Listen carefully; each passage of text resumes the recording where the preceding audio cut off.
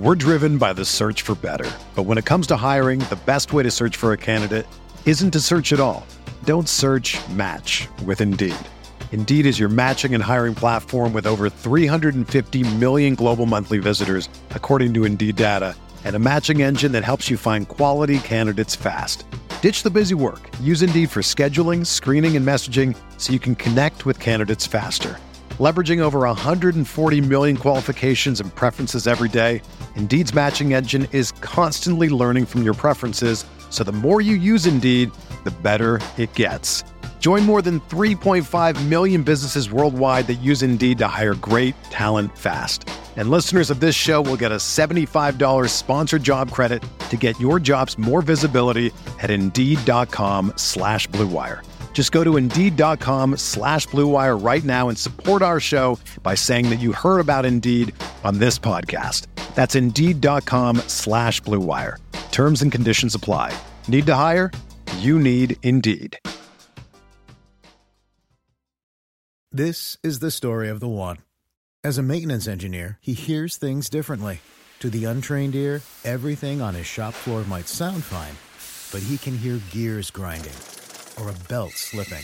So he steps in to fix the problem at hand before it gets out of hand. And he knows Grainger's got the right product he needs to get the job done, which is music to his ears. Call, click Grainger.com, or just stop by. Grainger, for the ones who get it done. Mayo Experience. Mayo Experience. Mayo Experience. Mayo Experience. Experience.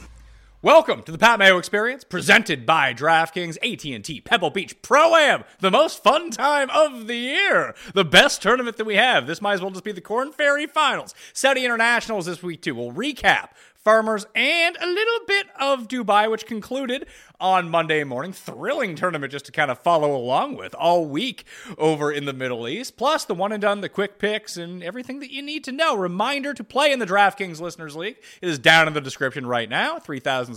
We fill it early. We get it bigger for Phoenix, bigger for Riviera, because we have some amazing tournaments coming up the next few weeks. This one, not one of those amazing tournaments, more of a warm-up than anything else. And then if you want to do your research, get your stats, generate your lineups, make your bets, go to fantasynational.com/Mayo. Get yourself 20% off. Okay. Smash the like for the episode and sub to Mayo Media Network, rating review on the audio podcast. As always, in the comment section, give me your favorite for next week in Phoenix. You only have, let's say you have $100, you can only throw it on one player, and we're already a week out from Phoenix. Who's that going to be as we get the lead in from the Super Bowl? Jeff Feinberg, the community wins on Max Homa, the biggest win maybe in the history of the community for people tipping Max Homa. This is usually the circumstance where you win and I lose, but it was the reverse for like the first time ever.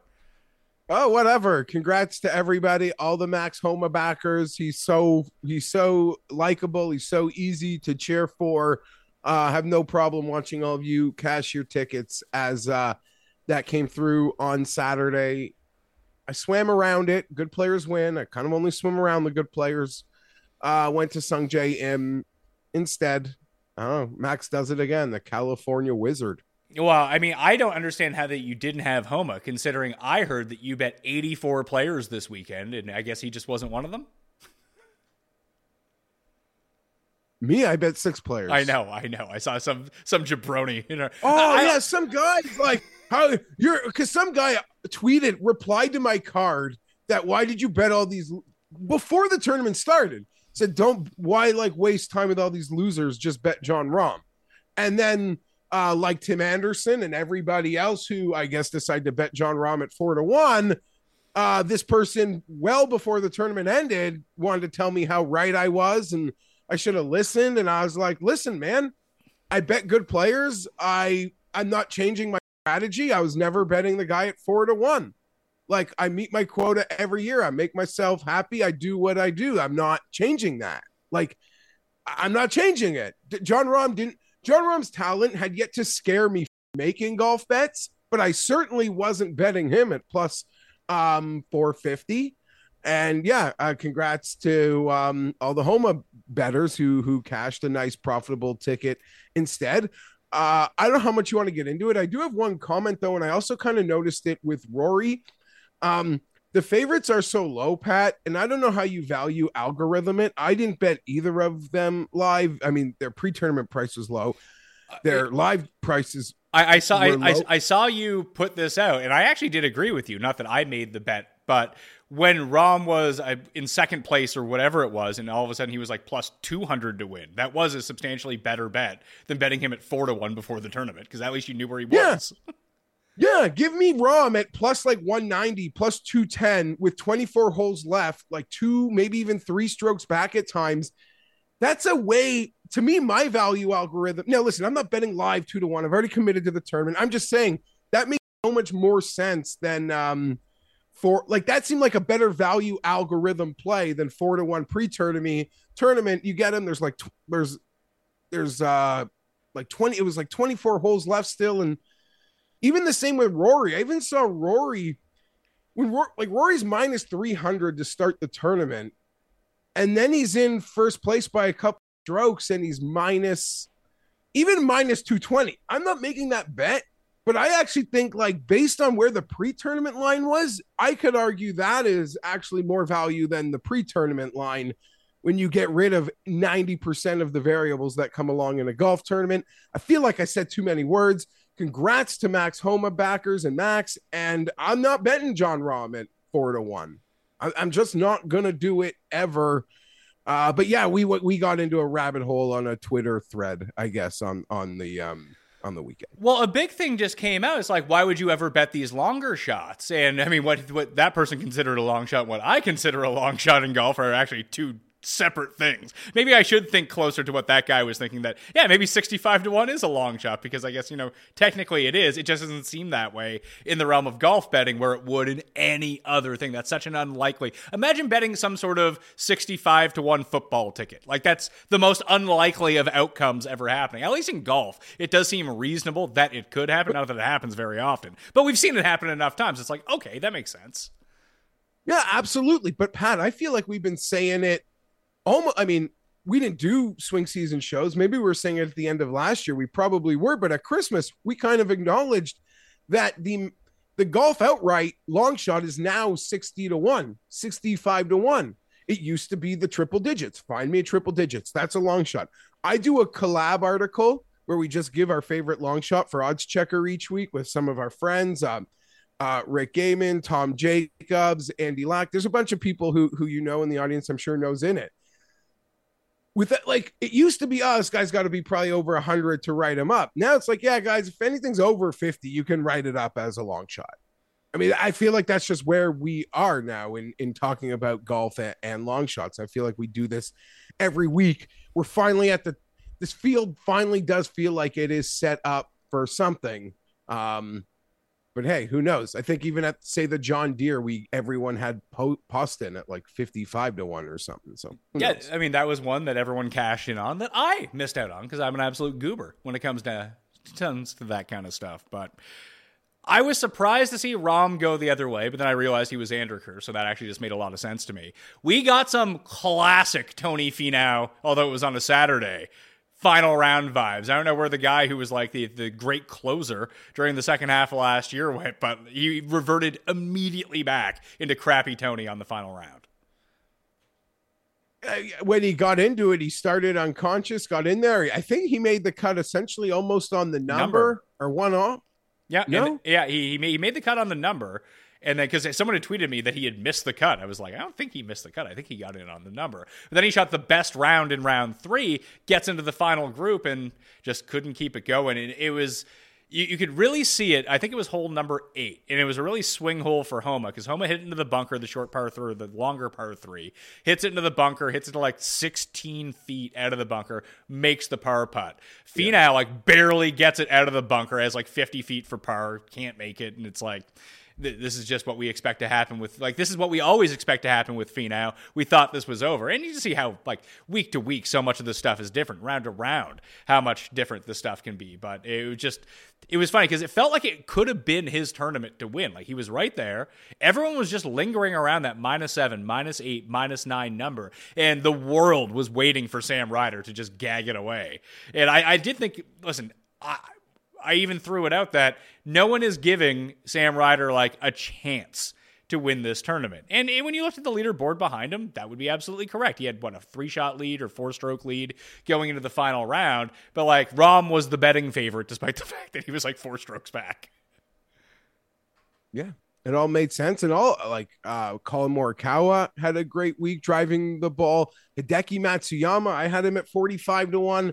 Part of me is worried that the really high Hideki numbers, we've seen a 50th century, we've seen a 45 at last week, even off trying to defend his title, it was pretty high at Sony for Hideki odds. So hopefully those can stick around. He looked like he was unconscious for a little bit there, and then obviously maybe trying to press or it just being really late, knowing he has to almost maybe burn out or play perfect golf. He falls back to the pack. Ryder was going strong. He was going strong. I mean, when they interviewed his mom, Pat, when he was on 13, he had more than a 1-stroke lead. Not to say that's not to say that means anything, but I can't believe his mother accepted that interview request. Okay, we had a bit of a technical glitch before, behind the fourth wall. I made a comment that may have glitched it, where I said I thought the broadcast was better this weekend. You got back at me, and then I had a chance to reevaluate. I don't think the broadcast was better, but they're doing newer things. We can talk. We'll talk about Homa from the third round in a second. But here was my problem with. But are you talking about like like they're interviewing him on the course? He's got the ear things in. Like there's a lot of newer things. It feels like that CBS or someone is trying to make part of the broadcast, and I like it. And I'm actually pro. I think it's good. I mean, we're in Canada, Pat. You see a kid play a hockey game, they always show his mom. Like, right? Like that's it's like basketball, but even when he's 35 watching a hockey game here. So I like incorporating the mom. I think it feels real in the storytelling aspect. I like the CBS looking for storytelling. I think that's when storytelling is their thing, I think that's a great part of the broadcast, and we'll see how it goes going forward. Moms might say no now, after what happened to Mama Ryder, but that wasn't a good look. She shouldn't have accepted that interview. It seemed like she was a mom who couldn't wait to get in front of the camera. You got to wait for your son to hit that putt on 18, then you can hug him on camera. I don't mind her accepting the interview. That's fine. Get yourself on TV, but you have to know that this can go very poorly. And when people are looking to blame someone, they're going to blame you. I guess so. Yeah, you're right. You gotta, yeah. And she even caught herself. Like she knew how he was from the win. And I don't blame her for her genuine excitement. That was just, I guess, a storm of live television. I would not want my mom conducting that interview until I'm in the fairway on 18 up a couple, I guess. It's true. So it was also strange because 15 and 16 were playing as the two hardest holes on the course. So let's get through that patch a little bit before we can get to anything. We'll talk more about this on the NFL show on Tuesday night with me, you, and Cust. And just like the craziness that was going on with people. And their beliefs of what's rigged and what's not going on. But and it's just like the maybe it was just Bengals fans who were upset, or I think it was just people who bet on the Bengals. Can't believe they actually lost a bet, because who knows that you could lose bets in really shitty ways. That happens. But to start Saturday, we'll talk about the Saturday finish here in a second. Ricky gets to T4 behind everyone else. I believe it is Ryder, Rahm, Finau, and then there's a group of guys, and Ricky gets there. And Homa and Morikawa are both on 3. Morikawa, we look at the leaderboard. Sungjae and Homa were all guys that were tied at -8 with Morikawa. Ricky gets to either -7 or -8 to be tied with those guys. And what does the little mini leaderboard do? Max Homa, you can take a fucking hike, pal. You're off. You might as well be Ben Griffin, who obviously we're going to talk about this week. But you could be just another anonymous name. We need to get Ricky Fowler on that leaderboard. I tweeted it out. I was just like, what? Are we just pretending like Ricky's basically still pretty good now? Why aren't we showing Homa, who, I mean, not that I just had money on him and everyone had money on him. He's been a bit of a better player at this point over the past few years than Ricky Fowler, but they were just really trying to make Ricky Fowler happen on Sunday. And I pointed it out, and then Homa immediately chips in on the par 3, and obviously he jumps up on the leaderboard, so he's back on it. It's just funny how CBS chose to do that. And then I get these like Ricky insane people in my mentions being like, Ricky's back. How dare you disrespect Ricky? It's like, the fuck have you been watching the past 3 years? I mean, I have no doubts they're going to try to make Ricky a thing all year every time he's alive. And I'll be honest, it was like very warm. Despite I didn't notice the bug that didn't have Homan on the score bug in the moments that you guys did, but obviously I didn't have money on him, so probably didn't get to me. Seeing Day and Ricky up there felt nice, and I can only hope that they can have healthy, consistent seasons.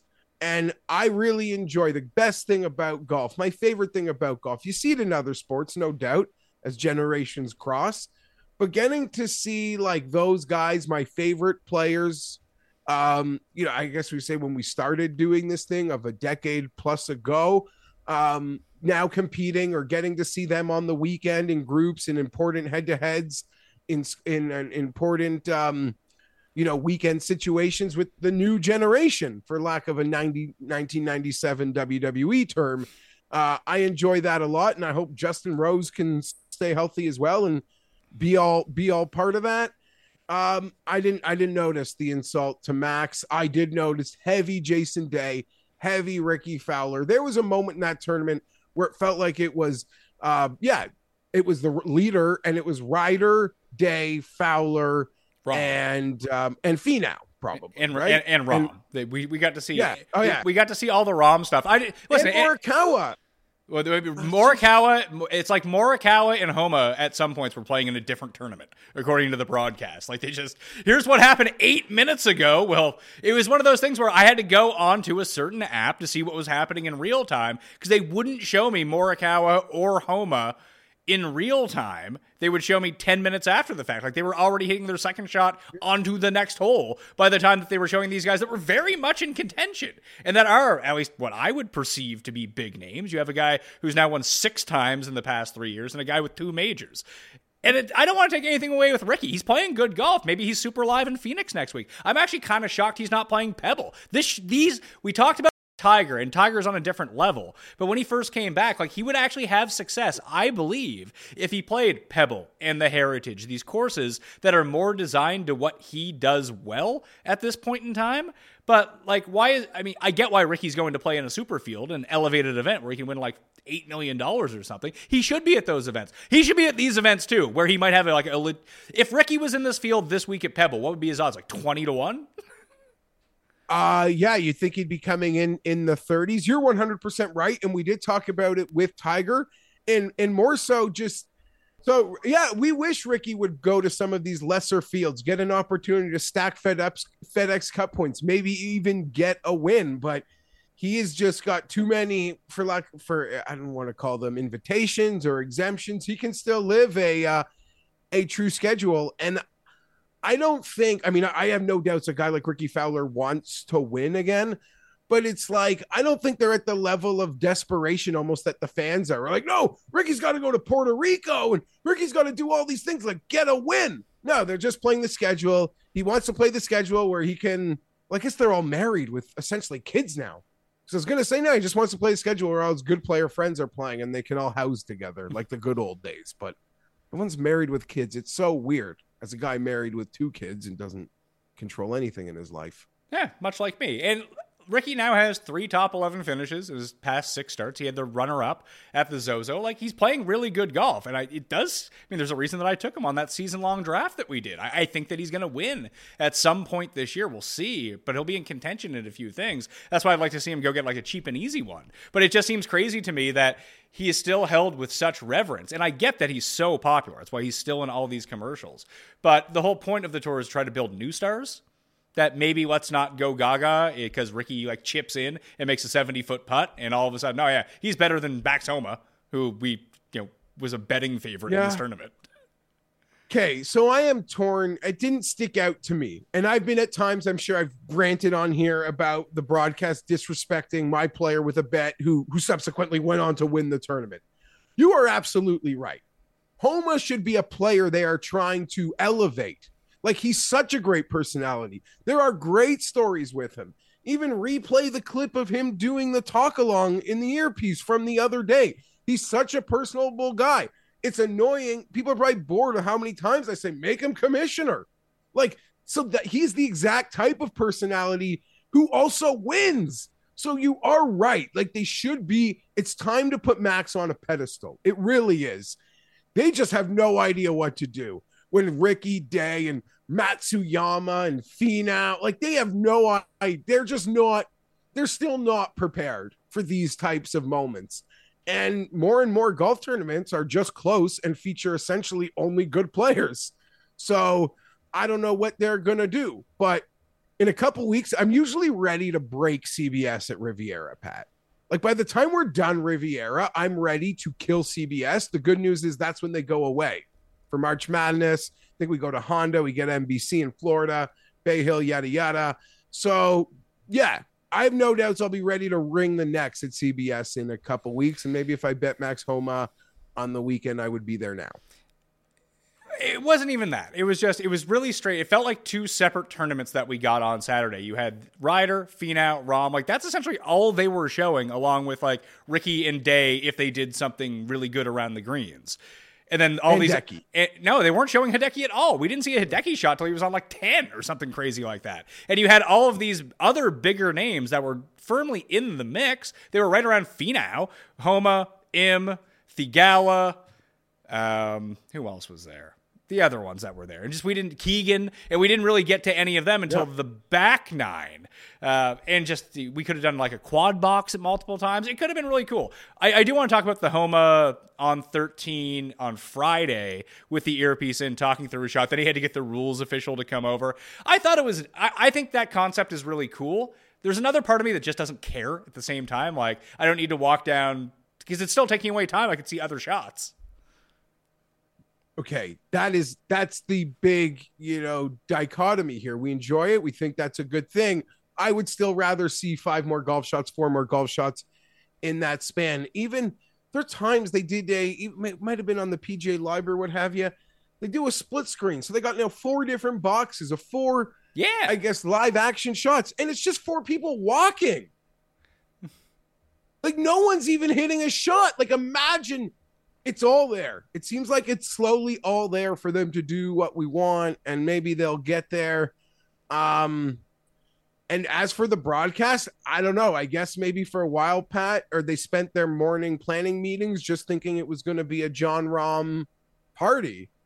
And they were maybe caught off guard when it was like 7, 8 players who all have pretty good public cachet, some a lot more than others, but battling this thing out. I would be good with the player interviews on the course. I thought it was like real insight to what was going on in the tournament. Having the rules official come over was really cool to see in real time, having that mic'd up, the questions that Homa gets to ask.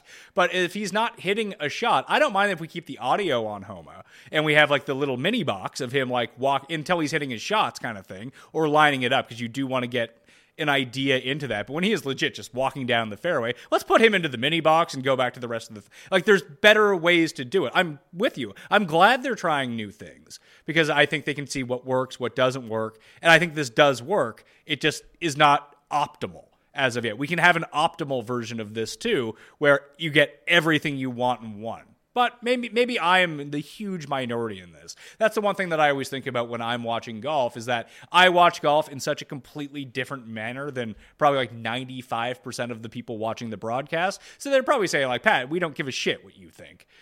And we're just trying to cater to the mass audience here. What do they want to see? They want to see Ricky and they want to see Rahm. I'm just more concerned about, my bets and seeing as much as possible. Because it's hard to get eyeballs on a lot of this stuff. There's nothing I can counter that with, other than to say, like, yeah, that would make sense. Put Max Homa doing some audio in a mini box, but that would just confuse the shit out of my dad. That the guy talking is coming from the mini box. Like, what's going on here? See, that's fair. I had not considered that. Yeah, so I don't know. But maybe they can Maybe they'll make it better. Phoenix is all like Phoenix is great too, Pat, but it can be a frustrating broadcast as a golf bettor when you don't care about like random shots at 16. You want to see guys on like the 13th hole who you've bet who are playing well. I think they could. That might be a really bad take. No. I agree with you because we actually got the Sam Ryder moment from last year that we saw 80 million times. We saw Harry Higgs take his shirt off. Like, that's fun stuff. Like, that's a part of that tournament. Yeah. I don't mind that as much. And I don't mind listen, if they're going to continuously speed up the shots, we have time for random cutaways to random holes with random players. Like, that's fine as long as we get through the other shots too. And it does seem like in Phoenix, the broadcast tends to be a little bit better because they know they have to cut back to 16, so everything's a bit snappier, which is great if they would just only do that for every tournament. I love Wednesday to Saturday, by the way. I think that the PGA Tour, especially the moment football starts, so you get your swing season events, you get your early season events, let's just get rid of Sundays on the PGA Tour. We go out in threesomes, and what you can do at that point, I would say even bring in the Wednesday to Saturday for everything that's not a major and a non-elevated event. Because then it gives a special importance to those, which you want anyway. Besides the money, besides the prestige, like, oh, this is like one of the real tournaments. It goes Thursday to Sunday. You have to wait up on Sunday, see what happens at the conclusion. I just chilled all Saturday and watched golf. It was fucking awesome. And I usually do that anyway, but then I also have to do that on Sunday as well. I can kind of watch it at night on Friday, pay attention. And plus, the PGA is great for people who work. Wednesday, Thursday, Friday gives you 8 hours to kill while you're at work. It's fantastic. Okay, so I adore everything you said. I love it. They should maybe make that football part of the schedule. And even to go more crazy, Pat, they could consider that football time of year going we're the MAC. We are the MAC. We sometimes see Corn Ferry. They go to the Bahamas and play Sunday through Wednesday. No one is really paying attention to that. But if the PGA Tour did that, maybe I'm crazy to think people would the ratings would be shit, but I don't know. The ratings are shit anyway. Who cares? Yeah, I agree. You're like a fart in the wind when you're playing golf on Sunday. Even in this, the swing season's a fart in the wind enough. Playing your tournaments finishing while NFL football is on, nothing could be more meaningless in the American sports psyche. People will tell us we're probably, North American sports snobs, but I don't hide that either. That's true. I am. And we are talking about a North American tour. It's not like we're calling, you know what needs to be more reasonable? The times that the European tour starts for me. I wake up early and watch it. That's what I do. I did see a chart that showed, where the PGA events are in America and how many events are in the States or per each state. And it's actually pretty jarring how few places they actually go. They go to Hawaii and then to California, Florida, Texas. Then you have Georgia for the Masters. Then it's back to Florida or South Carolina. Yeah, and a couple more Texas. Yeah. How few, they really, how small, I guess, their footprint is across the entire country. But hey, it's hard and you got to stack Florida and California, obviously. Yeah, especially at this time of year, too. There's only so many places that you can actually play golf in North America where it would actually make any sense that you can get through it. I even saw that people were I looked up what the temperature was in San Diego. I think for Celsius wise, I think it was 17 degrees or 18 degrees, and people are wearing full length sweatshirts. Golfer is not necessarily built for the more frigid temperatures. It's one of the reasons why people, we're going to get to Pebble Beach in a second. I think that is one of the reasons why people don't like to go to Pebble Beach. It's kind of shit weather this time of year, as opposed to everywhere else that you're going to golf. There's a multitude of factors that have done this for Pebble Beach. The intensely long rounds, the scheduling, after Torrey, before Riv and Phoenix. I don't disagree with anything you put out there. We'll talk more about that when we get to actual Pebble Beach. We're trying to diminish what's going on over there because it's not the most fun tournament in the world. Most hated, actually. That's always fun. But Reed and Rory, I haven't watched all the final round yet because it concluded basically as I was waking up this morning. So I watched the end of it. Rory goes birdie on 17 and 18 to beat Patrick Reed by his stroke. We had a Patrick Reed dropping a tee incident that was blown out of proportion on the internet, and then Reed cheating with his ball going into a tree. Probably. I miss the PGA Tour needs Patrick Reed so much. It is incredible. And I saw a lot of people point this out recently, but we talked about it at the time. Liv stole every villain that we had on the PGA Tour. The people that people love to root against are all gone. Patrick Reed makes this more fun for everyone watching. From day one, we have had this take. And maybe people can feel differently. We do multiple golf podcasts a week. Patrick Reed is a legend.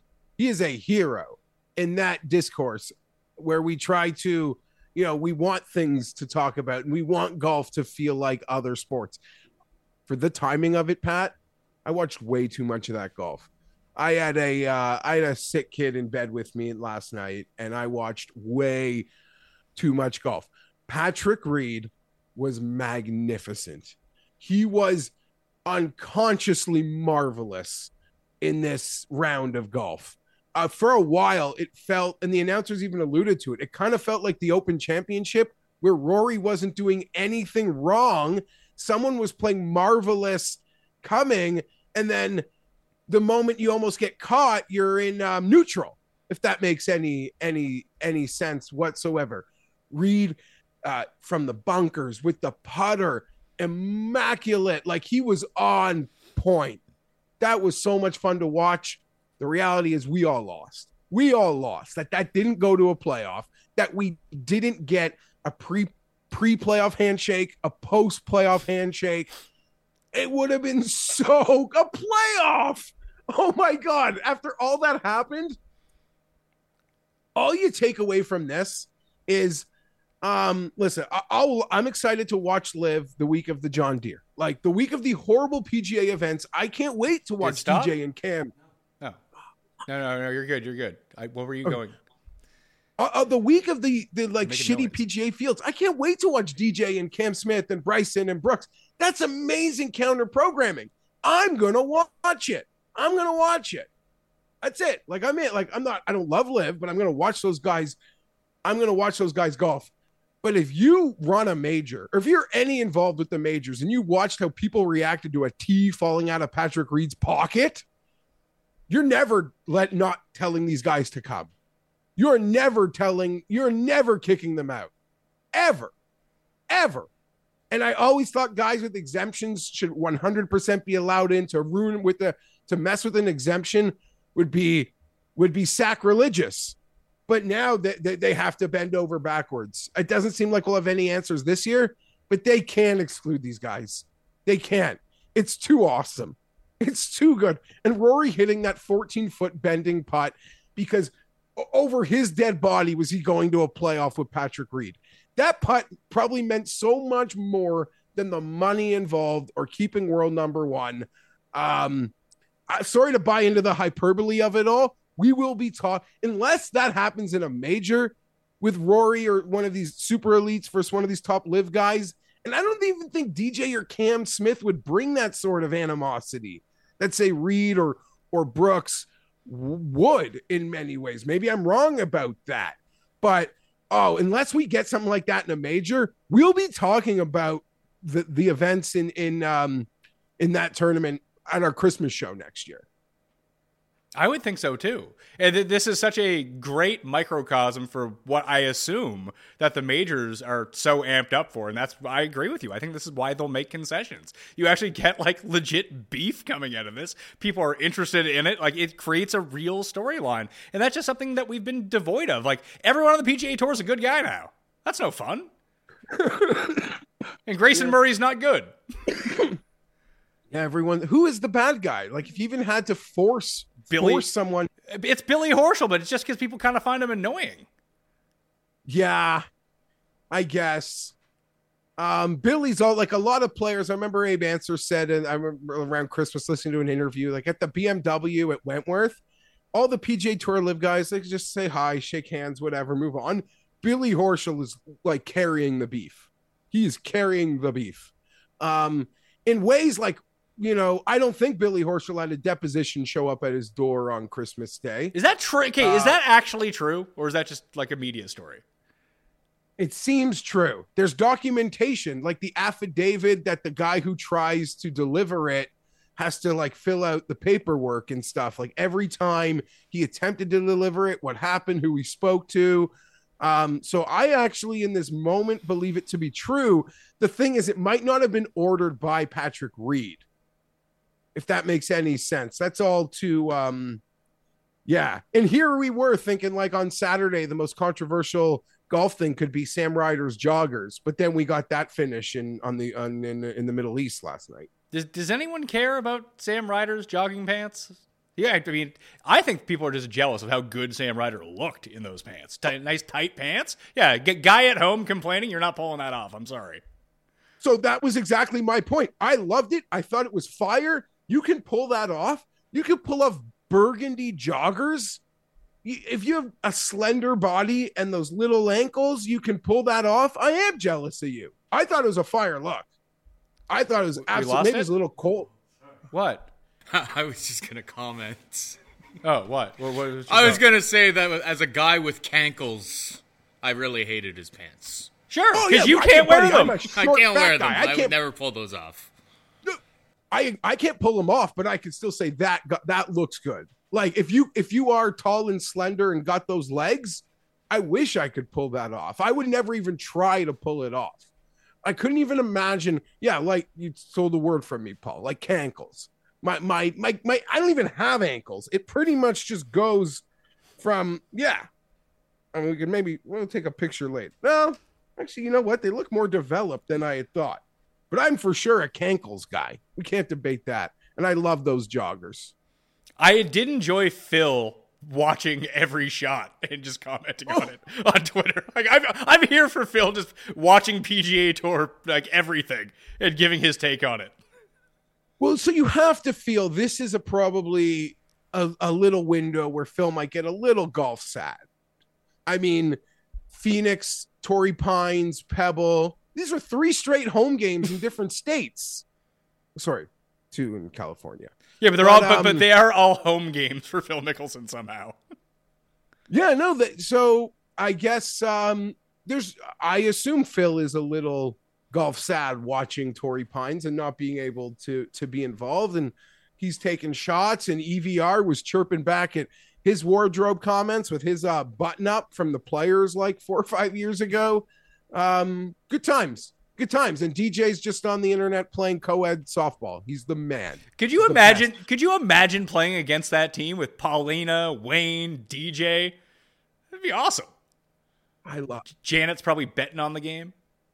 No, we like who we like, and we can find more reasons to like them or dislike them. And we're seeing that a lot with the live discourse.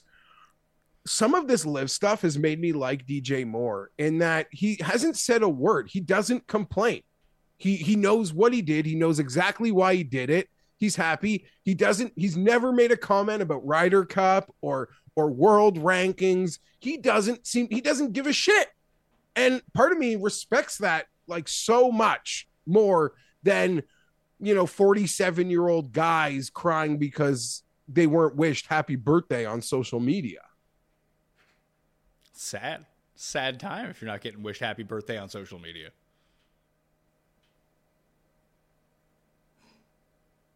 Anything else? No, I think that's it. We're driven by the search for better. But when it comes to hiring, the best way to search for a candidate isn't to search at all. Don't search, match with Indeed.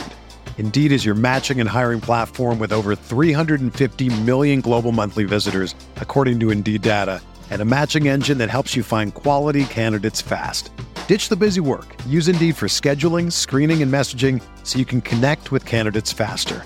Leveraging over 140 million qualifications and preferences every day, Indeed's matching engine is constantly learning from your preferences, so the more you use Indeed, the better it gets.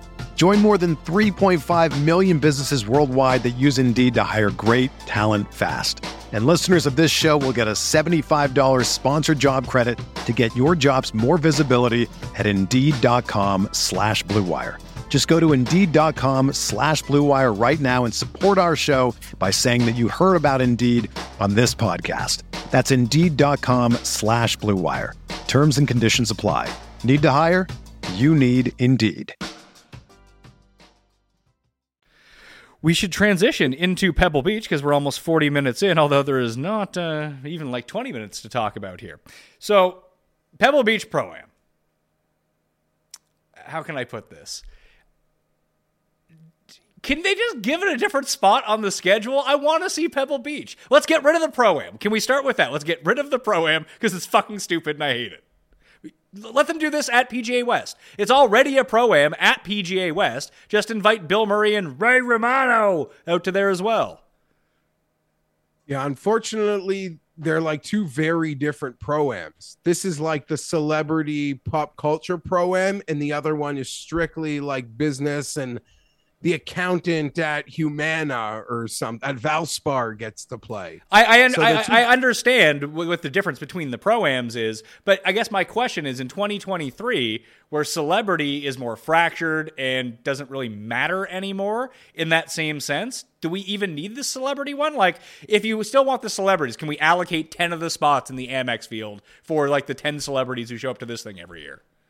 Okay, so I'm just speaking what I think is the reality. I agree with everyone who wishes this event was better or more like it used to be.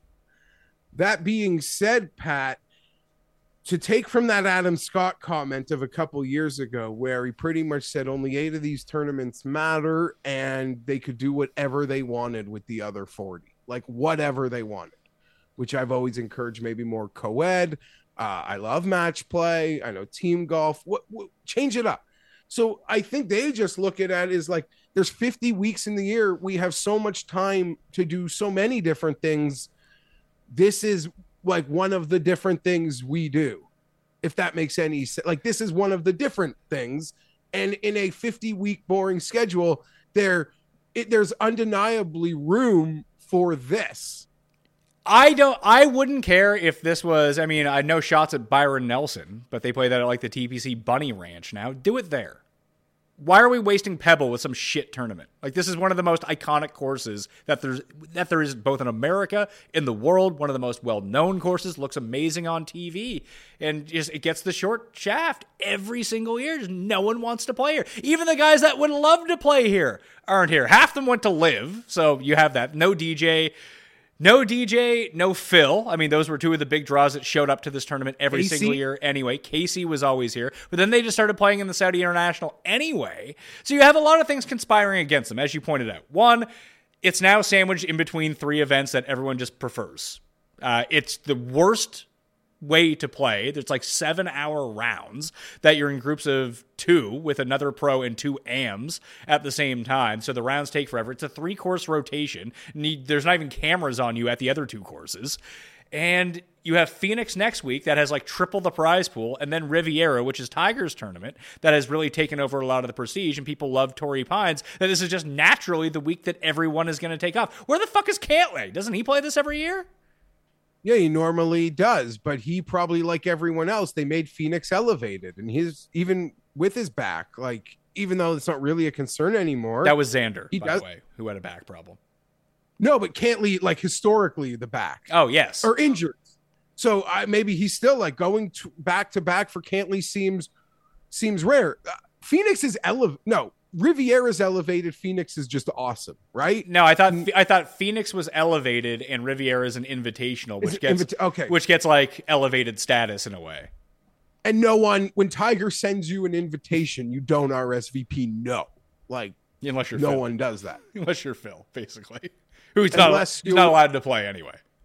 Now, would you give any credence to looking at past winners at Pebble Beach and thinking, oh, these are guys who have a demeanor who are like a curmudgeon would probably really struggle at Pebble Beach, if that makes any sense, right? Or not, struggle's the wrong word, but it almost seems like you have to mentally take yourself somewhere to handle a 6.5 hour round with, a non-celebrity, even a celebrity. I don't know. I think you're doing better if you do play with the non-celebrity, because like no one gives a shit about them. Like it becomes a sideshow if you're playing with Macklemore or Canelo or whoever it might be. Fitzpatrick's playing with Gareth Bale this time around. I think it would be. Doesn't Rory always like? I think Rory played this once. No, it was Graham McDowell who always used to play with his dad. Yeah, That works. Yeah, played with his dad. DJ obviously with Wayne. Snedeker always used to play with. He played with that like the marker from Augusta that everyone loves, like the Jeff Knox. Yeah, Larry Fitzgerald and Streelman always play together. Bill Murray tends to play with Da Points, but I think that Da Points might be dead or something, so I don't know if he's playing. Although it's a really shitty field. No, he's in the field. He's 1,000 to 1. That's fantastic news. So you get you get everything conspiring against this tournament. I just wish, and I'm glad it still gets the U.S. Open once every 10 years, but I feel like the PGA Tour could make better use of Pebble Beach, is what I'm saying. In the broadcast on Saturday is horrendous. It's the horrendous. Oh my God, even Jim Nantz in teeing it up, he even acknowledged like it's our celebrity he even like used the word, it's our celebrity broadcast. He was excited to let Paul know Josh Allen is playing. Hey, listen, if I got eliminated from the NFL playoffs, I could say, yeah, I'll go play Pebble. I'd do it too. Nance literally advertised it as the celebrity broadcast with Bill Murray, etc. So yeah, Saturday is a you almost will just, if you want to make yourself angry, you bet a lot of golf and you watch Saturday. It's a good day to take off from watching golf because I can't handle. It's not that I don't care to see the celebrity shots. I think, hey, if Bill Murray's out there having fun, making some nice shots, by all means, cut to him. Like that's why he's there, to draw in eyeballs. Don't need to see the swing breakdowns. You will also, and I agree, maybe take off Saturday. I do feel if you really are deep in the woods on this tournament, it can create some potentially good live opportunities. Oh, yes. We've seen Ted Potter Jr. go 10 under. No one's watching at Monterey. And I'm not saying he wins, but the name value in the field is so low that a lot of these guys off the beaten path on a different course, you really can catch some real stale numbers if that's your thing. That's how I hit TPJ that year. He was tied for the lead of the tournament in the third round, and he was just 125 to 1. It was like, all right. I don't know if the books are sharper now, because that was 5 years ago. That catching them live with, because everyone who's good is going to be playing at Pebble Beach Golf Links. It's 3-course rotation on Saturday. So they'll get the Saturday round and the Sunday round at Pebble, where you're at Spy. Absolute goobers in this tournament are going to be playing Monterey and Spyglass on Saturday. So if someone gets hot, I think Potter reeled off like 7 birdies in a row, something crazy like that. It was just in the lead. I was like, okay. Do I think that he's going to beat Dustin Johnson? No. But do I think that he has a 1 in 125 chance of beating Dustin Johnson? Sure, why not? Forgot it was against Dustin. I'm still mad about that. That was the year that Wayne had to pull out from the final day because he was too hungover to play. Oh, that's so good. So I mentioned it. 3-course rotation, 156 players. Everyone gets 3 rounds. Course history has been a very big thing here. And it's not even just course history. It's format history, like knowing how to navigate this. It is mind-boggling that Jason Day isn't playing, because he's had so much success at this tournament over the years, despite never winning it. He was like a top 10 machine here, even when he was bad every single year. But he played the last 2 weeks, and I'm guessing because the next 2 are elevated, he's going to play the next 2 weeks in Phoenix at Riviera, and this is just inevitably the spot that he takes off. But this is one where Jay Day could go get a win. I would have loved to bet Jason Day this week. Probably not at 7 to 1 or whatever the hell his odds would have been, because the odds are ludicrous for this tournament. Spieth is 8. What? No, you were just going on a Day rant, and you were asking the odds. I'm like, if Rose is 24, Day is probably 18, just based on last week's pre-tournament odds and how they played. Agreed. Spieth is the favorite 8.5 to 1. Fitz is 9 to 1. Vic is 10 to 1. Those are your three guys in this tournament. They're by far the best players. Then you get the drop down. You have Hoagie at 18, McNeely at 22, Seamus Power at 25, Rose at 28, Putnam at 30, Denny at 35, Kuchar at 35, and then you have Mitchell, Damon at 40, Pendrith at 45 to 1. That is the entire top 12 on the betting board. Historically, at this tournament, we've seen this go one of two ways, except for last year. Last year began to be the outlier, but that's also when the odds started to shift, and to go back to that discussion of what's a long shot and what's not may be pertinent to this. For years, it would either be a super bomb who wins this tournament, Ted Potter, Vaughn Taylor, Nick Taylor. Anyone named Taylor is apparently very good. Vaughn Taylor actually just withdrew from this tournament. So now we're just taking Taylors out of the pool. So you got Taylor Moore, there's no Taylor Montgomery, you got Nick Taylor and Taylor Moore. They're probably the two that you want to go. And Ben Taylor. We'll get to Ben Taylor, but he's another one that you can go with if you want to play the all Taylor strategy this week. But they're like super bombs, like 250 to 1, 600 to 1, 1,000 to 1, like crazy outliers at this tournament. But then if you go back and look at the other winners, they're the absolute chalk of the chalk. You got Spieth, Day, Berger, Phil, just someone from the top 5 on the betting board. That mid-tier was never represented at this tournament until Hoagie won last year. And I believe he opened at 65 to 1 or 70 to 1. You hit it. I had Spieth when he almost killed himself on that cliff. I thought Spieth was running away with it. Like it was over for Jordan Spieth, and then Hoagie just started making every single putt. It was like, oh God, it's happening all over again. But I don't know. Should we be looking more at this like 50 to 90 range now? Because that's normally where the old 200 to 1 used to be. All I've been thinking about pretty much since last night as it pertained to the PGA was how we are going to handle only good players win when we're now at an event where, say, Andrew Putnam is 30 to 1. Like, how do we quantify this stuff? No, I'd say still in the swing season. I know there was that big Svensson win.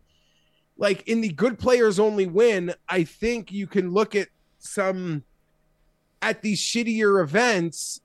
It's still you could debate how good the player is, but it's still the lower odds that are hitting consistently. I don't know if you can't get a big number here, like north of 50, 60, then I don't know. People are just going to get desperate. Like it's going to get real sad because you ain't going to get anything at Phoenix and you ain't going to get anything at Riviera. I promise. So this does sort of feel like the chance, but I don't know. I don't really trust a ton of these guys. Although, Pat, there are 50 to 90s that I look forward to potentially wasting money on. Oh, I've already wasted the money on them. And I do agree that you should probably save a bullet or two for a live opportunity. Like, I don't have anyone on my card so far who's less than 65 to 1. And depending on where you go, like if you go to DraftKings Sportsbook, I actually think some of the numbers are actually better from that range. But I do kind of want to take a shot just knowing the history of it, of someone at the top. And everything leads me to Mav McNeely. But now I look at it like, do I really want to bet Mav McNeely at 22 to 1? Maybe I do. I mean, I don't want to, but maybe that's the bet. Or do I say, fuck it, and bet Hovland at 11 to 1 is the best number I've seen. I mean, this is a Mav money maker. I feel like I bet him here last year at 40. Yeah, little tiny greens, the Mav irons. This feels like he is a high end. He is the probably most of the not like really elite players. You will probably feel like you're paying a premium to bet on Mav McNeely in some respects. Here's what I don't get. And this is me. I just told you I want to bet Mav McNeely. In what world would I bet Mav McNeely over Seamus Power at a better number? Seamus Power at 25 to 1 is probably of the under 30s. It's the most reasonable, right? Of every guy on the board this week, he seems to be the most like reasonable number. He should be 25 to 1. Yeah, and you would think this course could work well for him. I think he finished 9th here last year. I know, and you pointed it to my attention, and this is a separate debate sometimes in outright golf betting because it's such a weird animal or different than anything else. A a lot of the books in their special section for the repeat winners had Hoagie's up there at 28-1, which I think you tweeted or you definitely sent to me. This is a value play, but in outright golf betting, it's not like, oh, well, I can get 2 points on the point spread. I'm just going to take that. Like, I have to deep in my core feel the guy is going to win, or I don't care if I could have 28 versus 20, if that makes any sense. I see. I do, but I'm with you on that stance. The question wasn't, do I bet Tom Hoagie because I think he's going to win, because obviously I would have done that. The question was, do I think that Tom Hoagie is going to win this tournament back to back? And I just came to the conclusion that, you know what, I don't. Like, I don't think that I'm going to get my money there. Although, looking at it now, I probably should have taken the 28 because it would have been the best value on the board by far. By far. You are right. I just mean, just because like a line, somewhere a guy's 65 and somewhere else he's 40, everywhere else he's 48, that doesn't just make an auto bet for outright golf. No, it doesn't, but there's like 5 good guys in this tournament and he's one of them. Okay, yes. In the concept of this, you're right. I'm talking more like holistically to, like I still have to think you're going to win for me to care that I'm getting 10 more points. Yeah, but you do think that, like, if we were to list the 5 players who could win this tournament off the top of your head, he would be one of those 5. Yeah, he would be clear. He would be 4 or 5. If he didn't win last year, he's probably behind McNeely on the tout. Yes, and maybe even Power. Power's won twice in the past 2 years. Let's not forget that. I think people, just because Power's been out of sight, out of mind, because he went and played in the Hero Cup, which was the Ireland versus Great Britain event, and then he stayed overseas and came 20th 2 weeks ago. He didn't play in Dubai last week. He played 2 weeks ago. He's out of sight, out of mind. People just forgotten. He went 3 consecutive top 3. 3 consecutive top 5s with a win during the swing season to end the swing season. I think I may have just talked myself into Seamus Power at 25-1, which I think I can get a better number on if I had to guess. Ooh, each way extra. Spieth up to 12-1. Whoa, so generous, the sportsbook. Let's see, Seamus Power, I can get him up to 25. 25 is the best number I can get on him, then I might bet that. Yeah, he is. It's hard to me envisioning a betting card where I'm not betting on a good player near the top of the board in general, let alone how PGA Tour results have come in. He is my favorite under 30-1. But like you, I am what people like. There are probably people like, why is Mav this number, this, that? It's because people like you and me are hawking it. Like, I am interested when I probably shouldn't. I am interested. I'm interested in one of these guys. I don't know which one it's going to be, but I have a ton of interest in Mav, and I'm just not getting to Spieth at 9-1. I think Spieth is probably the best play of anyone, but 9-1 is such a small price for Spieth here, and I've just seen him gag it at this tournament too many times. Yeah, I'm not there. I'll be honest. This is probably silly me and maybe my bias, and obviously course history is a thing here, but Victor won as an amateur. I shouldn't have been surprised, but I definitely thought Victor would have been the guy at the front of the board. I had that predicted when I did the Guess the Odds. I thought it would be Vic, and then like a point or two behind it would be Spieth and Fitzpatrick. But like, who cares? The public wants to bet on Spieth. Yeah, no, I don't care at all. He also finished second here last year. And he's won here before. Like, he plays it every year. Vic, I mean, there is a narrative out there that you need to have strong around the green game. We know that Victor doesn't, so maybe that disqualifies him. But realistically, the player that wins this tournament every year is essentially the one who hits the most greens in regulation. It's how Vic wins at Mayakoba every year. Yeah, I mean, I could see Vic winning by a field goal, and I don't even think that would be all that shocking. And going back to Spieth, when Spieth was at his nuttest low of when he had as the lowest point of his dip, potentially, he still performed at Pebble. Same as Day. So that's something that I guess, is baked into that number, that he feel like this is, even though there's been lots of heartbreak for him, that's only because he's played so well here to create the heartbreak. If that makes any sense. So we're leaning Power at the moment, but not gonna make the plunge as of yet. I'm not ready. I haven't bet it.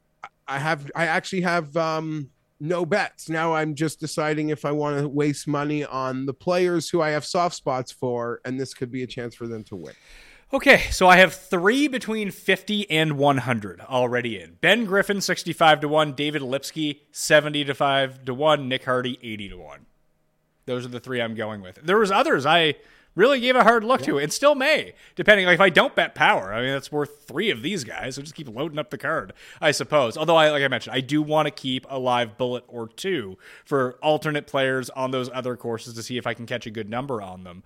But Alex Smalley was another one who really jumped out to me with the way that he's been playing. Robbie Shelton is another one that I think has been playing really well, and Taylor Moore is the other too at 75-1. Those 3 guys. Just my numbers say they're good. To watch them, I think that they're good. I think this course sets up really well for them. I don't know what to do. I prefer the other 3. Those 3 are the next 3. So I like a couple players you mentioned. Smalley and Moore would be the ones that I have looked at the most thus far. Moore off a quiet, very nice week last week, unless there's another T Moore that was in last week's field. That was him. I think he was 13th at the Farmers. Yeah. He had a nice run at this tournament a year ago, so maybe there's something there. POA, get these guys. There's a legit thing to POA putting specialists. I hate to tell you. Oh no, it does seem very real, and I guess this is where I would come to you on a little like background on Taylor Moore, because sometimes seeing a guy play well at Torrey, who I'm not like uber familiar with, but I like and know is a young talent. I'm like, is that because his skill set suits Torrey? And this is a completely opposite skill set that's asked of you this week. I think sometimes that is the case. Here's the big differentiator. He's gaining almost a half stroke per round putting on POA greens. He loses basically on every other surface. There it is. And these greens are way different than what we see at Torrey. Yeah. Like Torrey's greens, I mean, they're not the same as Riviera's, but they're both super fast at both those courses. These are super small, like Velcro type greens at Pebble Beach, like super bumpy. But I mean, just go back and look at guys that have had unusual success at both Torrey Pines and Pebble Beach. Like, how has Snedeker won those events? Like, he's won both those events, I think, multiple times, too. Like, Pebble, yeah, that makes a ton of sense, that he would play really well at that course. It's a short hitter course, hit a bunch of wedges, make a bunch of putts. That was the Brent Snedeker MO for 10 years. That shouldn't translate to Torrey, but it did. It certainly did. Pat, we can't, this is going to come up a lot this year, so let's just get it out of the way. Thomas Detry. Hey, your boy. 37th at the Farmers, 26th at the Amex. He gained 2.5 strokes putting at the Amex, lost a stroke putting at Torrey. At 50-1, this could just be a talent versus the field play for me. Although anyone listening is snickering, yeah, Feinberg, talent versus the field, you mental midget. You just have to bet that guy. Don't give us this talent versus the field crap. Guilty. I mean, I find it really difficult to judge how talented Detry really is. Do I think that Detry is a better player than Putnam and Denny McCarthy and Matt Kuchar? Absolutely. I really do. Now, those guys have a lot of history at this course. They're specifically tailored to this type of course. People just know who they are. That's why they're higher on the betting board. The problem is, do I think that Detry is a better player than Smalley or someone like Davis Riley? If my only argument is I think that this is a talent play, well, if that's the argument, I feel like you should be betting those other guys. That is fair, but when I say it's a talent play, I'm like... You mean you like him? I believe that Ditry's like really good, so I've convinced myself of that, that he's really good, so I can't call it a talent play. But I totally agree with your sentiment. Are we sure he's even better than Taylor Moore, Bobby Shelton, all these sort of younger guys who are certain a handful of them are about to come into their own? No doubt. Just because I wake up on a Sunday morning early with kids and see Detry contending in Europe versus Jabroni Fields. He also contends in strong fields though. Never wins. So you are right. Like, put it this way. I have no problem. It's a pretty inflated. Maybe it's not even inflated. Maybe it's what the true number should be, or probably somewhere around there, based on the strength of this field, how well he has played, how often he has contended and just not come through. Like, if you would listen, it's no different than if you threw Thirsty Lawrence into this field at like 150-1. He'd just be an auto bet. It's like, I'm probably going to bet Higo this week for no other reason than I think he can win. I've seen him win before. Higo's, man, if he can just have median rounds surrounding those unconscious rounds, he will get there. He will get there. I think so too. There's a reason that he's also won 3 times. I mean, Fantasy Nationaling Dietrich in like the last 24, it's a lot of very positive green. So it will be hard for me to be convinced out of it. And I can't leave this region of the board without just, I'm going to do this a lot too. I'm sorry. I'm a sucker. I'm not as confident I'm going to bet him as I am Dietrich though. Pendrith. So do you think that you can week. play the Taylor 4-pack? Taylor, Pendrith, Taylor, Moore, Nick, Taylor, Ben, Taylor. Now that Vaughn Taylor has withdrawn. Just make those your 4 bets. There's a worse 4-pack you can make. I'm telling you. You just love Taylor Pendrith. Like, what are we doing? Yeah, I love him. I think if he played a full season last year, like wasn't sidelined with that injury, he would be in a different tier. And you could argue he's probably already maxing out like his betting tiers for a guy who has never really done anything. But I'm silly enough to believe if he wasn't sidelined for those months last year, yeah, and I believe in him. So I'm silly enough to believe the numbers are still a little high based on what I think he is relative to most fields, not even shitty ones. Here is the issue I have with Pendrith. He has one repeatable skill that he is truly elite at. He is amazing off the tee. However, he's only slightly better off the tee than like Dean Burmeister. Oh, don't you? He really is. Like, when you look at the numbers, like Dean Burmeister has one discernible skill. He fucking mashes the ball off the tee and gains a bunch of strokes. And so does Pendrith. Now, Pendrith has weird things where he can, like, very rarely is Dean Burmeister going to gain 4.5 strokes on the greens. Pendrith can do that. But overall, he's a really shitty putter. And when you go look at his approach play, like, he spiked 4 times last year in approach play. It was at the Honda, the Rocket Mortgage, in the BMW, and the Wyndham. And he had a top 25 in each of those. He was second in Detroit. But he has some, like, bad runs. Like, even last week, -3. RSM, -4. Houston, -2. Like, he just has a lot of minuses in the approach game here. And this isn't the type of course necessarily where I think you're going to get away with bombing it and making a bunch of putts if you're not hitting your wedges. Now, we've seen him play well. It's weird to see where he has played well. And maybe this is something that you can point to in a positive favor. I'm just trying to talk this through in real time. Just try to give some insight of how I make my decisions about this stuff. RSM, shorter course. T15 there. Houston, long one. You know, he wasn't very good there. He played the American Express and Farmers, both long courses. Fortinet, long course. Shriners, longer course. BMW, for the life of me, can't remember where they played that. I assume it's a playoff event. It's a longer course. Memphis, longer course. Wyndham, shorter course. 13th. Rocket Mortgage is pretty big, but with short par 4s, came second. The Players, where he came in 13th. Obviously, that's a very short course. Honda, 25th. Obviously, that's a much shorter course than we're used to. He was 49th in this field last year. He had a top 5 in Bermuda, another shorter course before that. So maybe, just maybe, he's a lot in that Gary Woodland and Cam Davis camp where, yeah, his big weapon is how far he can drive the ball, but in reality, he's better when he clubs down and plays these shorter courses. So what you're saying is I'm betting Taylor Pendrith at the Honda. Yes. Done. In that shitty field, or he might be 25-1. Okay. Yeah. You made a that's why I like asking and you talked it through, but I love hearing all of that. And I love the logic that goes into those sorts of decisions. And again, it's almost like betting outright golf is hard. Like landing, it's almost a process of deciding who you're not going to bet just as much as like who you are going to bet. And that is, you just sort of laid that out a bit in one way.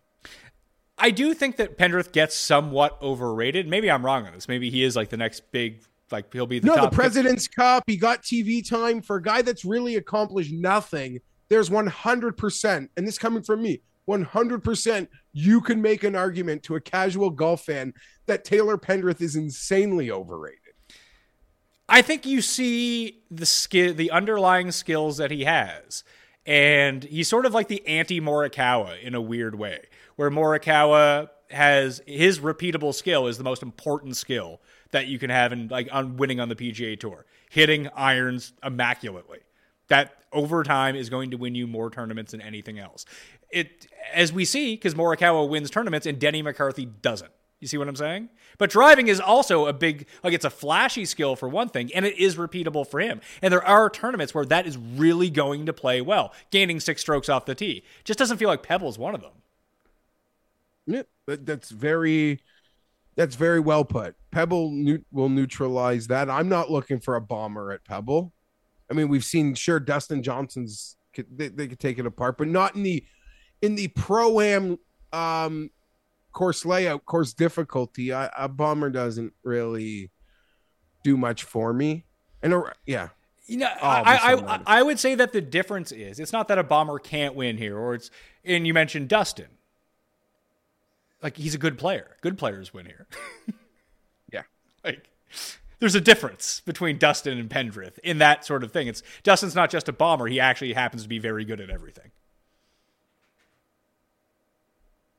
There's no counter to that.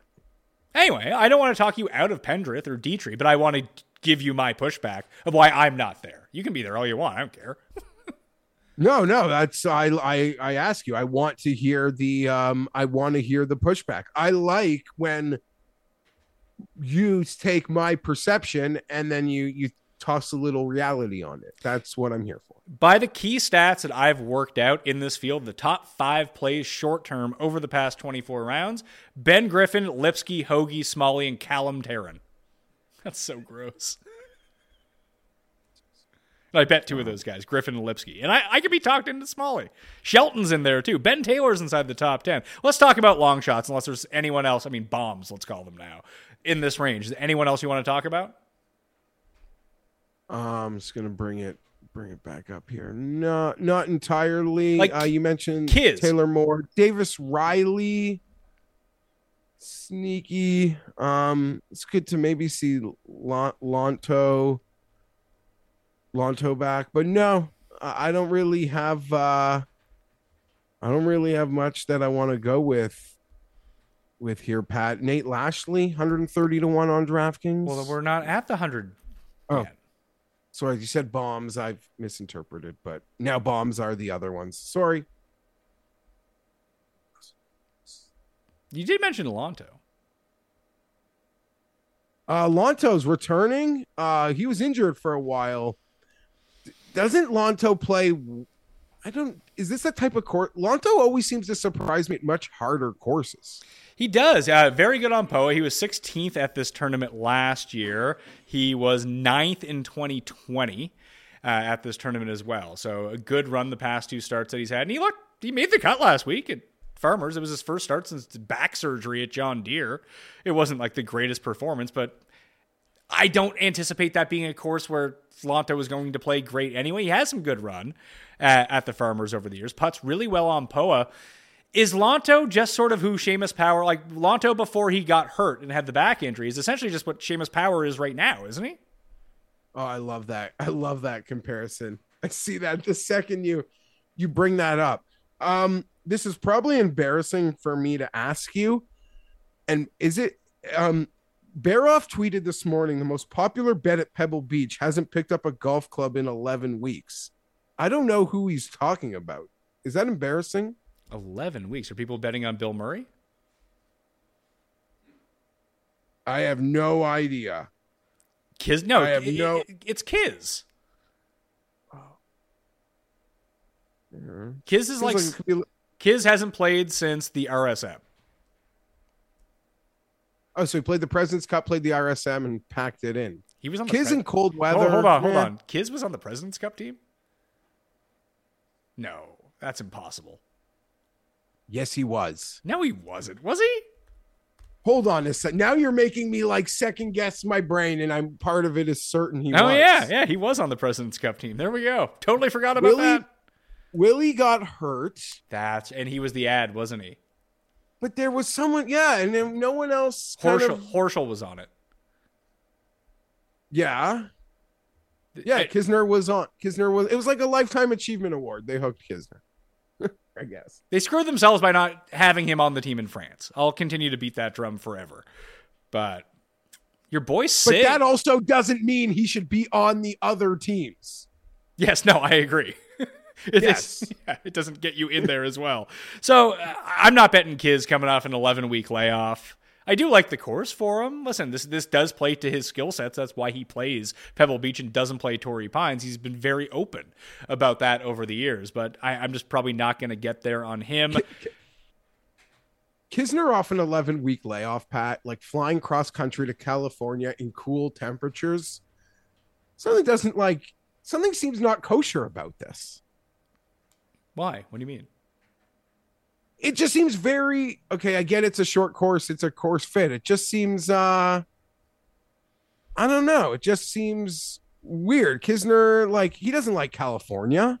He hates California.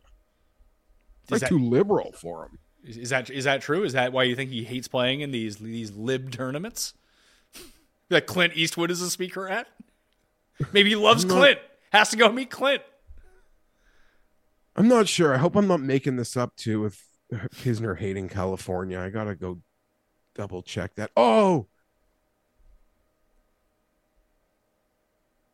what? I meant nothing. I made a mistake last week, but I'm trying to remember who I misspoke about, and now I can't. Don't let the internet bully you into saying whatever you want and speaking it as the truth, Jeff. Don't do that. That's why people love you. Okay. I completely lost my train of thought. Yeah, Kevin Kisner hates California. Too many libs. Your words. I'll text DB. He probably knows. He's friends with Kisner.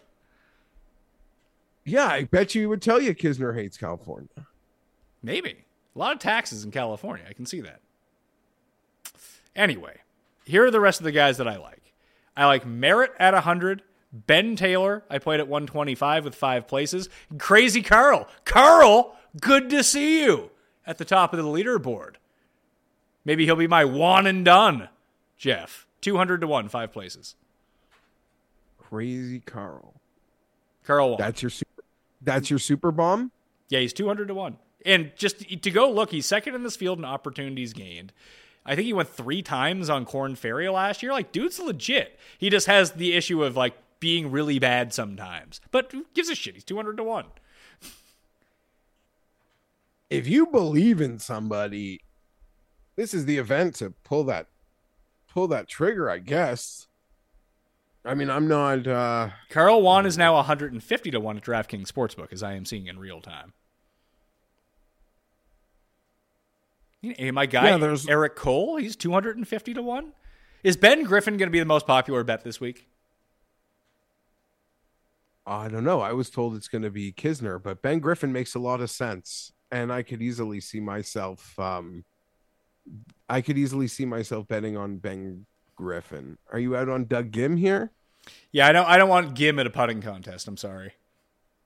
Like Nate Lashley, you mentioned his name. I think that he's very live for this. Higo is there. Like, there's so many guys that I just want to throw like $10 on or something like that. Just call them like half whatever.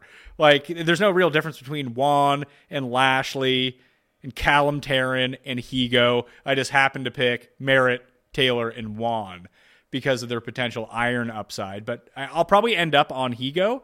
But like Lonto and Smalley, now that I've basically called Lonto the poor man's power, might have to bet on him. Yeah, I don't think that's a bad bet at all. He's 80 to 1. I can do that. I'll do it right now. Okay. I'm doing something really stupid. I'm trying to deep dive Marcel Siem, but obviously he's very limited in PGA stats. Yeah, doesn't he play on the senior tour? Is he that old? I don't know. He's the guy with the knife in his mouth pitcher, right? The German dude with the ponytail? The German ponytail. Yeah, he's not on the senior tour. He's born in 19. He's 42. All I'm seeing for his results are the Barbasol. Yeah, because he very rarely plays on the PGA Tour. He plays on the European Tour. Yeah, the Barbasol and majors are the only things I can. How many majors is Marcel Siem qualified for? He's played in the Open in 2021 and the PGA Championship in 2015. So not many. Let's see here. But we're really at the dirty here. Marcel last played at the end of 2021. Currently 343 in the world rankings. He was T19 at the Afrasiab Bank Mauritius Open. That's pretty good. Yeah, I'm not making a 200-1 bet. I might not even have I'll probably have a 100-1 bet for sure. Because I can't resist. And before we leave, I'm just checking one guy. Yeah. He was coming around last year. I want more than 90-1 if I'm going to think about betting Russell Knox. I thought you were going to say Bo Hostler, who had this tournament won last year and gagged it away. Okay. That was on the tip of my head, but I was worried I was going to misspeak because there was a little run where Hostler, he popped up in a lot of places last year. But the thing about okay, hold on. What's popping up in a lot of places? Sorry, for Bo Hostler, he had like a little window where he popped up a bit. But the thing is, you could literally, my friend made this joke to me, you could literally make a bet that at one point Bo Hostler will be top 5 in the tournament, but he will not finish in the top 40. Yeah, I think that's pretty accurate. He did that a bunch last year was all I was trying to say. And my perception could be reality there, but I just remember him deep in a lead in a bunker. And no, when the most is demanded of Bo, it kind of goes away. But I would look at the other tournament where he actually played well last year. He was T4 in Texas at the Valero, another weak field. And if you just go look at who played well at that tournament a year ago, it's all the guys who play well at this tournament because it's all the same guys. Merritt, was Matt Jones, Kuchar, Hostler, Matthias Schaub, Fratelli, Todd, Lahiri, Siwoo, it used to be Mito, Denny McCarthy, Stenson, Streelman, Nate Lashley. All these guys, they're the ones who played well at Valero and Pebble. Sorry, you just said he was leading here last year? Yeah, he was in the final group last year. It was him, Hoagie, and Putnam were the final group. I don't know why I'm looking at something. This is miscut, but I'm an idiot, I guess.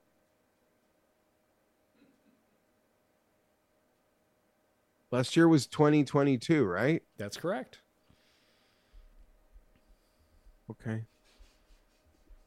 I don't want to out anybody. Let's see, what did he end up finishing? He finished 3rd last year.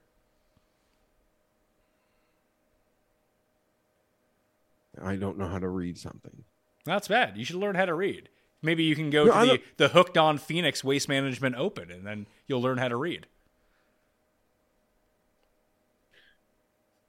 Okay. Do you want to move on to the quick picks, or do you just want to stare at the screen some more? I'm just staring at something that has Bo Hostler miscutting and Pebble finishing 3rd at the Sony. Well, that's wrong. Okay. I won't tell you where I'm getting it from. Okay. I know it's not fantasynational.com because I'm looking at fantasynational.com where it tells me he came in 3rd last year. And I remember watching it at the same time. So that is very helpful. I'm such a loser. Are you looking at someone who's not Bo Hostler? If I say nothing, will that confirm the answer is yes? Who are you looking at? I have the Kevin Kisner page up. Sorry. I was up late. I watched golf. I watched European golf from about 3 a.m. to just before 6. Yeah, I'm sorry. Quick picks for the Pebble Beach AT&T Pro-Am. I got now that I've live bet Lonto, let's throw him on the list too. Just a bunch of fucking losers this week. Griffin 65, Lipsky 75, Hardy 75, Lonto 80, Merritt 100, Ben Taylor 125 with top 5 each way, Carl Wan 200 with the top 5. I might go to the top of the board. I might not. I don't know what the hell I'm doing over here. This tournament sucks. I also did play the boost that I saw earlier this morning. That is a Spieth DJ double for 93 to 1. I threw $25 on that just for kicks. Spieth DJ double 93 to 1. Yeah, it was boosted to 93. I believe it's 78 to put them together, and just they gave me an extra 20 points. I was like, yeah, this could happen. Why not? It's two tournaments where the favorites always win between this and Saudi. Why not just roll the dice? Yeah. For me, it'll be pretty simple. Although I haven't made any bets yet, they're going to go in momentarily. Seamus Power 25 to 1, Thomas Detry 50 to 1. It's probably the better way to play and this I tournament. really like your Taylor Moore shout out, which feels a little more under the radar than how popular Ben Griffin will be, but those are two guys I could easily see myself being a part of as well.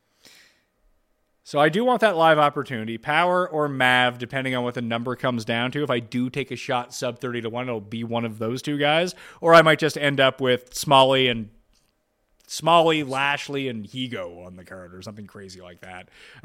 From like 60 to 1 to 200 to 1, depending on where those guys fall. This is the problem when you win the week before, Jeff, is that you just start wasting money on all these jabronis. Yeah, but it worked. You went 4-0 in football last week. You came into the board with lots. You had bets in on the go. You hit on Homa. You then win on Homa. You got money in the pool. You're seeing the board good. You got bets on the go already. Let's get Mayo a double dip here, and hopefully I'm tailing. And listen, don't let me ever complain. I mean, I'll complain about bad beats, but I do have to remember that like I hit a Miles Sanders all the way under same game parlay yesterday, which should not have hit. He just stopped playing at some point in the game. It's like, all right, let's go. Things broke my way over the weekend, and I went 2-0 against the spread again, so that was nice. So just piling up the football monies after getting destroyed like the final 3 weeks of the season. One and done picks for Pebble Beach. Tim has selected Macklemore, world's greatest rapper, or top 5 rapper, according to Tim, as his one and done. Otherwise, he's going with Justin Rose as his pick. I will take, who did you had Sung Jae Austin? Actually, it's your pick. Seamus Power. Shit, that's who I was going to take. I'll take Mav then. Mav McNeely for me in the one and done. Good enough. Any plays on Saudi? Or are you going to dig into that later? I honestly haven't even opened up those odds. Bryson's 33 to 1. Didn't he just have a surgery? He just had surgery. He just got a puppy. We know that. I saw he got a puppy. That's all I've seen from Bryson. Yeah. He does not seem he's not as big anymore. He lost a lot of weight. I would like to see Bryson get back to being awesome. I don't know what quantifies that in the new structures of golfing world, but I enjoyed Bryson being awesome. Let's see. You got the Raz Al Ghul Championship. Sky and Tom will be covering that over on the DP World Tour. Who the hell is in that field? Oh, no, that's not even that one. That's a Japanese tournament, which I have no idea, or a South African tournament. What is the European one this week? I don't even know anymore. Saudi International. Let's see. DJ 7, Cam Smith is 8. Neiman. I mean, this field's way better. Neiman is 10. Cam Young is 12. Brooks is 20. Reed is 20. Didn't Brooks just win this? Like on the Live Tour? Wasn't this the one that he won at this course? I don't know if it was the same course, to be perfectly honest. It was. What are his odds? 20 to 1. And as much as the jokes are easy and they're low-hanging fruit, I mean, there was a time watching the golf this weekend where behind Rory was pretty much Live.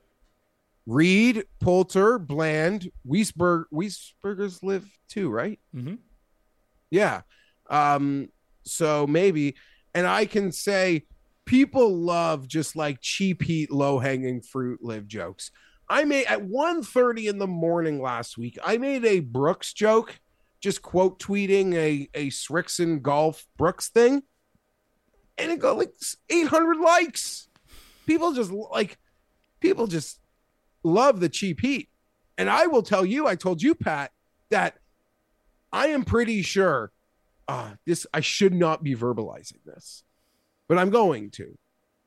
I am certain that as we record this today, Live Golf has not renewed its bot farm contract yet. It has not renewed it. The exact tweet that I sent out last week, I would have been inundated with these guys on top of a sweatshop. I don't think I got a single bot interaction other than a dude telling me he's got the perfect 2-game parlay and I missed his winners yesterday. They played this course twice last year. Brooks won at the end of the year, and Varner had that chip in to win earlier in the year. I bet Varner in that, Pat. I might have bet him at 25-1. It was such an embarrassingly low number, and I did it, and he won. He chipped in. I think he beat Bubba at the wire. He did. But Bubba's on Live, right? Yeah, Bubba's on Live. It can be hard to keep track, but Bubba's on Live. Well, there's just a couple guys, because when you go to Live, you're so like out of sight, out of mind. Like, I'm looking at it right now. Totally forgot that, what's his name? Cam Tringali is on the Live Tour. Totally no clue. Yeah. Out of sight. A guy like Cameron Tringali, just out of sight, out of mind. Like, he doesn't even exist anymore. And that's not an insult to Cameron Tringali. It's just the facts on the ground. Out of sight, out of mind. Did you see that Cust has made 2 picks to win the Masters race so far? Mito. Yeah, and it looks like Mito is playing in this tournament, but Mito didn't get clearance from the PGA Tour to play in this tournament. So I think that means he joined Live. Mito is playing in this tournament, but he didn't get clearance to play in this tournament? Yeah, there are PGA players playing in the Saudi International right now. Like, you have, let's see, Munoz is playing, Cam Young is playing. There's a few of them that just went over to get the cash grab, and the PGA is like, yeah, whatever. You're independent contractors. We don't want to fight on this. There's like 3 or 4 of them. Lucas Herbert is another one who's in this tournament who's not on Live. But it's mainly Live guys who are on it. But Mito didn't get the clearance in order to play from the PGA Tour because he's still... I know it's all long been rumored that he's joining Live, but he hasn't actually done it yet. I think this may be him joining Live. I assumed he was on Live. I mean, the last I've seen on Mito are sort of Instagram pictures of him having meals at the All Live table. This is like when the NWO let Scott Norton into it. Like, eventually you just get past the point of no return. Too many guys. They should have kept this to like 6. Mito is, I mean, he might not have the cachet, but I don't know. He's a good young player. Like, yeah. For all the Scott Nortons they could take, Mito is kind of like, oh, why are you taking, a potential good player? Yeah, I can see that. I just don't feel like Liv needs any young players, weirdly enough. Like, they don't have enough heat to build the younger players. So fuck it. Just go get names people know. People don't really know who Mito is. The Chilean rookie from last year. Okay, so I see what you're saying. The Poulters of the world are so much more valuable to Live than Mito is. Weirdly Poulters, enough. Bubba's, like 100 times out of 100 over these guys. Yes. But in their mind, they're trying to build something that's long-lasting and sustainable, so they want to have a crop of young guys. Yes, but we all know we all know that's just not going to happen. So good luck on the CW. Yeah. Again, I said it before. When it's like the most low-rung PGA events, and they have methodically scheduled their events against the worst PGA events, I'm for sure gonna watch Brooks and Bryson and Cam and DJ over Mark Hubbard. Like, that's not even a debate to me. Doesn't mean I have to like support or be like pro Live with my verbiage, but I will watch it when it's on versus like the nut low PGA. Who else is playing in this? Cameron Champ is playing in this tournament. Sharma. Now there's a guy they should have got for Live is Sharma. Remember how everyone was in on Sharma for like 3 weeks? Like they got Lahiri. So yeah, they should have gotten Sharma. Okay. I remember Sharma had the thing where he introduced himself to Phil on a putting green, and he was leading the tournament, and Phil like didn't even know who the guy was. But whatever. Yeah, that was in Mexico. Oh yeah, those first Mexico events were fire.